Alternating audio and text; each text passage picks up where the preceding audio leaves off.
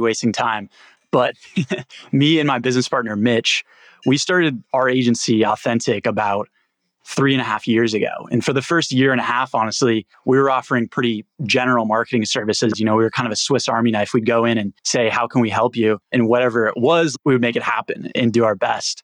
And when we graduated college, we were actually roommates in college about 3 years ago. We decided to take the business full time. We were very lucky to be able to do that out of college. It took a lot of scrappiness, but for the first basically 8 months, and really just 2 months, because we arrived in Boston about 3 months before COVID. But our strategy for landing clients at that point was just going to networking events, like in-person networking events. I'm not sure if you remember what those were like, but there was this one we loved. It was called Venture Cafe in Cambridge. And it was Thursday nights. You'd get 3 free beers if you would go. And I used to hate networking. Like in college, we'd have networking events and it just kind of gave me a bad taste in my mouth. And I think that the reason behind that was because I wasn't approaching it correctly. I wasn't approaching networking with a long-term mindset. I was thinking like, what can I get out of this session today? And just had too short-term of a mindset, right? And when I started going into networking events and just focused on meeting one person and building one relationship and getting to know them beyond just their professional interests, but also who they were as a person. Most importantly, I started enjoying networking. So it's something that we would go to consistently and built some great relationships with that. But I remember we landed this one client for website design like 2 weeks before the COVID pandemonium really started. And I remember getting an email. I was actually on a ski trip at that point. We got an email and they said, with all this COVID stuff, the uncertainty, like, we're just not going to go forward on this project. And it was kind of just like, and one project's not going to destroy your business, but it was kind of a dagger into our heart because we were really excited about it. And it was still kind of early on in the business. And at that point, we realized we're going to have to make some big changes if we're basically going to survive. And to continue my story about networking, we found a way to enjoy it, love it, build long-term relationships. I think that's what all successful businesses are built on. Like, how do we continue building relationships online? And that's really when we started getting into video content and LinkedIn and building relationships through LinkedIn, video DMs, and really went in on video specifically on LinkedIn. It really just started out on my walks. Like I would go out on a walk, I'd get some inspiration and make a post. And at first they were kind of general and not really targeted, just focused on getting started essentially. And over time, we just saw this opportunity in podcasting and in social media. We noticed that a lot of people were launching podcasts. The problem was, though, they were kind of posting them and they were just getting lost in the dark web. They didn't really have a distribution strategy, a marketing strategy. They maybe were having great conversations with great guests, but they just might not have the time or the expertise to actually get eyeballs on that content.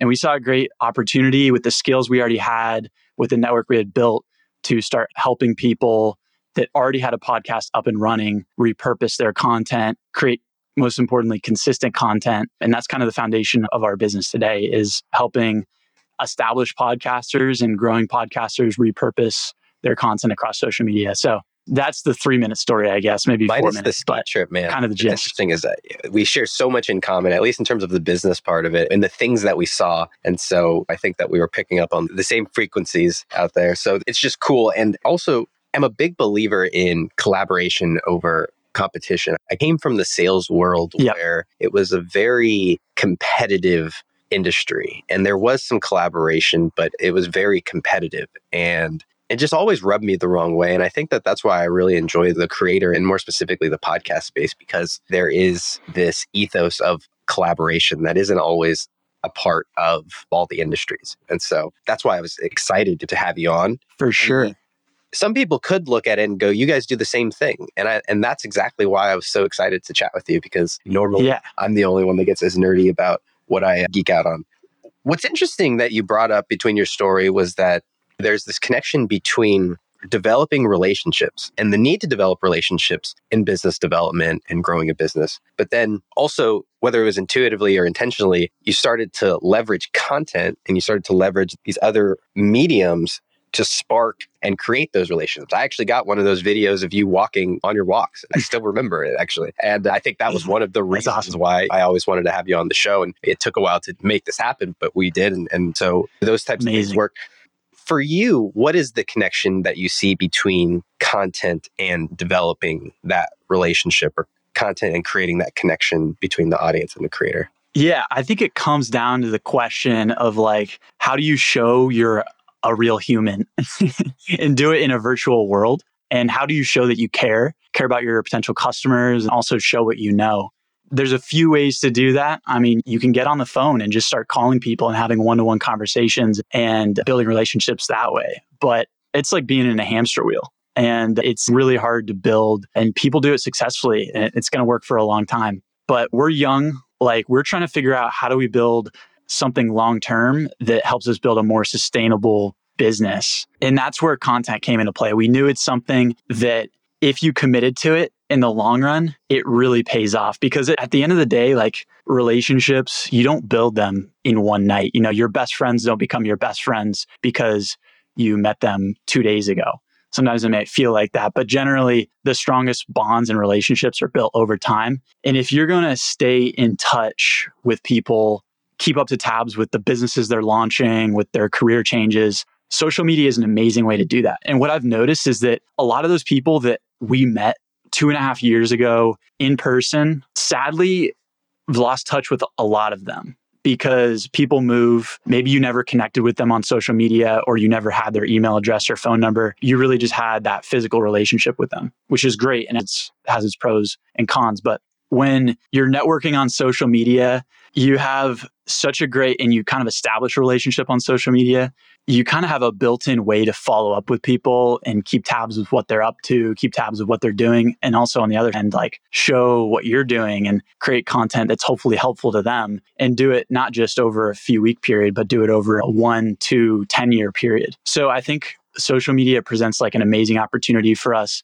to keep relationships going consistently over time and stay in the back of our heads. And especially for a business like ours, it's consulting and some services. Like, the vast majority of people aren't ready to buy the first week you talk to them. Like, it generally takes 3, 6, 12 months, sometimes longer, in order to build that relationship. So that's what excites me about social media, is that if you're intentional about it and you're organized, you can stay in touch with people for so long and build up that trust over time. Yeah. And I think content really gives you leverage in that. And what's interesting is I was on a call with somebody who listens to the podcast, and I had just met this person several minutes ago, but to them, they had spent hours with me. They said that they had gone through almost the whole catalog. And so that's hard to do on a call, right? To develop that kind of relationship would take hours and hours. But if you can create this content that does that instead, it's not going to replace it, right? But it does give you a better starting point, or it does give you a better foundation to build on.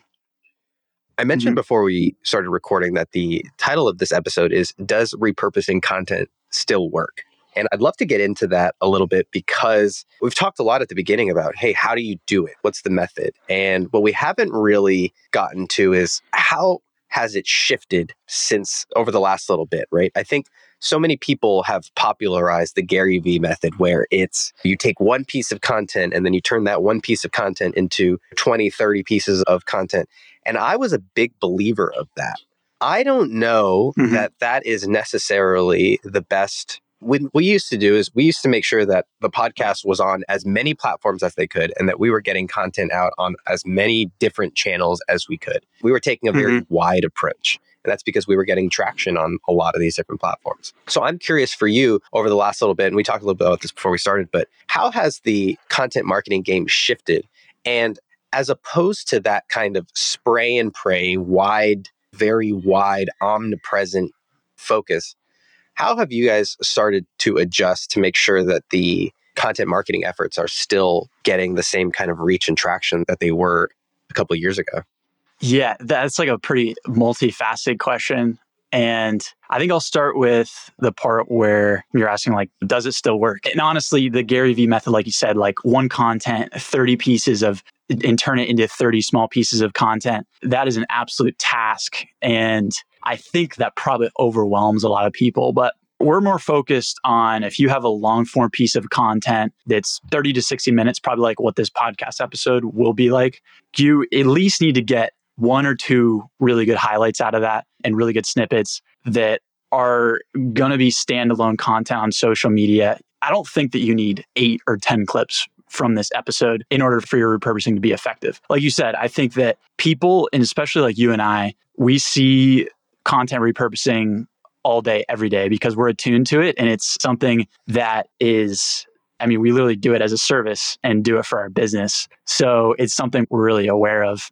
And I think we've seen it popping up more consistently, Let me add something that I'm realizing here too. Yeah. Because one thing that you're kind of talking about, and that maybe you've mentioned elsewhere, is it's not necessary to get out 10 pieces of content, right? Like at one point we were trying to stretch out 9 or 10 pieces of caption clips out of an episode because it was getting the pull on Instagram. And I think what you're bringing to my attention is the need to pull these highlights out of these clips, but then also make sure that they're somewhere that can be enjoyed. And the problem with Instagram, and we've talked a lot about, that's actually our most popular episode on this podcast, is how to market your podcast on Instagram. It blows away every single other episode. And what's interesting is like, it's not even a very good episode. It's such a bad episode when we launched and when we started, but people are interested in it. And my challenge or my problem, what I'm realizing with that is that it's so ephemeral. Right? So it's there and then it's gone. It's in your feed for a few hours, for a day or two, and then it's gone. And what you're talking about is the need for people to be able to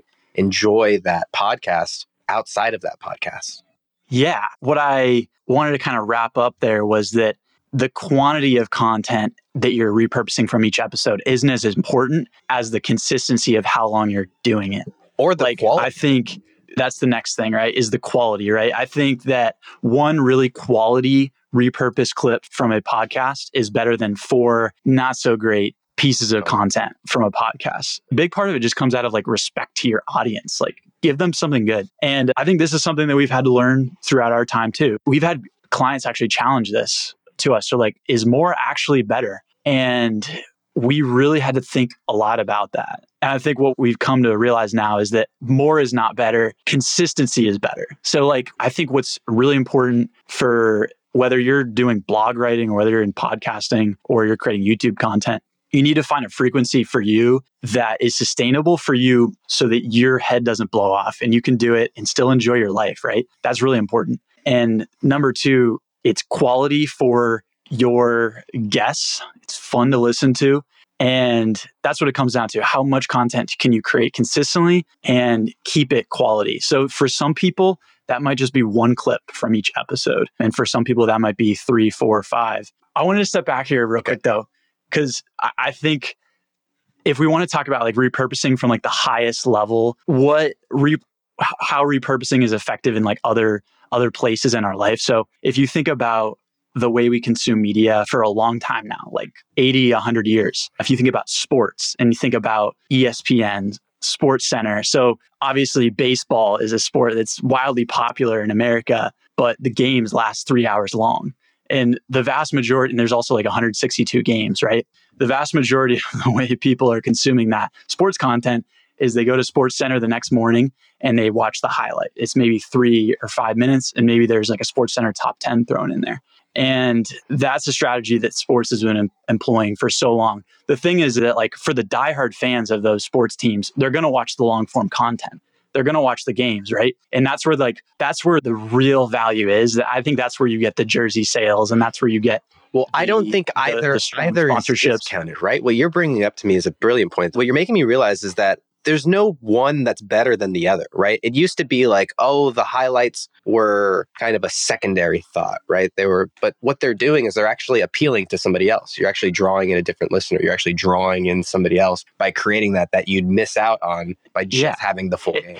And they remind you why you love the sport so much too. I wanted to make another analogy too with like the State of the Union address. I think that was like 2 nights ago from this recording. I think it's like an hour-long show. I don't know what to call it, the State of the Union, right? I think that's probably a good thing to listen to in its entirety if you're an American citizen or you're really interested in American politics. But again, the vast majority of people are going to go to their news of choice the next day and they're going to watch the highlights. And that's the way the majority of people consume so much of the long form content that's been put out for hundreds of years now, right? I have a Go small ahead. tactical question here. Yeah. Would you think that creating that repurposed content, do you create it in your head? Is that for a different listener? I've always thought about creating that repurposed content for the same listener, to attract the same listener. But do you actually think that that repurposed content, the shorter clips, should actually be created for somebody else? It could be. Like, there are people, if you're trying to build your brand, your business, and you're using podcasting as your marketing engine, you're repurposing clips, there might be some people that are only consuming your content on Instagram, and that's enough for them. Like, they get a ton of satisfaction out of that. And that's someone like me. I remember my grandma, she used to love the Colorado Rockies. She'd watch the full game. I didn't care to watch that, but I would love SportsCenter. And honestly, I don't think she would watch SportsCenter. So I think it comes down to, and to answer your question, yes, like, you could have people be getting the benefits and teaching people, educating people about your brand consistently over time, and they've never watched your full length episode. That's the goal. I think that's how you build the deepest relationships. But that's why there's like, I think you should really focus on when you're repurposing. There's kind of two morals that we have. Number one is never take something out of context. This is the problem with like modern day news in politics, is they might be repurposing that content, the State of the Union address, on their news channel the next day, but they take it and they mold it to their bias, and they're going to take clips out that fit their bias. And I think that is something, as a podcaster, out of respect to your guests and out of respect to your listeners, when you're repurposing content, you have to make sure that you're not distorting what was intended by your guest or yourself in that content. And then second is that clip should actually be like a standalone piece of content. Like, someone could watch a 30-second video, and by the end of the video, they're like, wow, I actually got something out of that. Like, I actually learned something, or it made me laugh. Just posting something for the sole sake of teasing people to get to your long form content, or that's not a complete thought. And I think that can be done artfully. I think you're selling people short from what's possible. So I think it's really important to, like I said, always never distort the initial message with your repurposing, and then try to get a complete thought in there, complete story, and think of that content as something that can live on its own and not be reliant on the podcast, the long form content itself. Yeah. I'm really glad that we had this conversation, because I've been pushing back on the value of repurposing content for podcasting. But it really is that we were just putting it in the wrong place. We were just putting it in places that weren't giving organic reach. Specifically, we were focusing a lot of attention on Instagram, which 3 years ago, was really the place to be, and also on LinkedIn. But in any case, you've mentioned to me before we started recording that you focus on some different places. So where are your favorite places to make sure that they're getting this repurposed content up? Yeah, so I'll mention that my newest favorite one, which isn't new at all, is YouTube. And I think a lot of podcasters are getting into podcasting because they want to build freedom in their lives and build a sustainable business. And the problem with a lot of social media content, like for instance on Twitter or on TikTok, is it only lasts so long. It only gives results for maybe 30 minutes, 24 hours. Whereas if you can have a piece of content that is on YouTube and is something that's really relevant, that can drive views for Ever. 6 months, 1 year, 2 years, right? And this is the thing with YouTube is people use YouTube like they use Google. They have a specific problem. They go to YouTube to try and solve it. And if you're the top 3, 4 pieces of content that are there to help them, then you've got a leg up. And that's the type of content that could really drive results for the long term. So I think people should definitely be thinking, and what I'm kind of talking about is what this would look like is you have a 1 hour long episode, but we're talking about maybe 10, 12 topics during this one episode. If you can take a 4 to 7 minute clip from that, create a really aesthetic and descriptive YouTube thumbnail, add a description, add a title, you've got something there. You've got some content that could stand alone. So I think people should definitely be thinking about how can you repurpose content that's going to actually stand alone and last longer than just a day or a week like it might on LinkedIn or on Twitter. And then second too is that if you're to say that there's one platform that you just have to be on right now, I just don't think that's a good way to look at it. Like, there's always going to be emerging platforms that are moving and changing, and you just got to experiment with them, honestly. Like right now, a few that come to mind are TikTok, and I still think LinkedIn has a lot of potential similar to that. At the end of the day, though, if MySpace was social media 1.0, I think we're on social media 2.0 right now. And social media 3.0, 4.0, 5.0 is like going to come really fast. So the most important thing though is that if you're consistently creating good content and you're having a fun time doing it and you can do it consistently, you can always adapt to the platforms that are coming out. So it's your responsibility to stay at least a little bit ahead and dabble with some new platforms that are coming up. So yeah, I can't say that there's any one platform or one strategy that's going to work forever. Well, it's good that you bring up YouTube because a lot of people don't think of YouTube as a social platform, and they are doing a lot more things to be more social.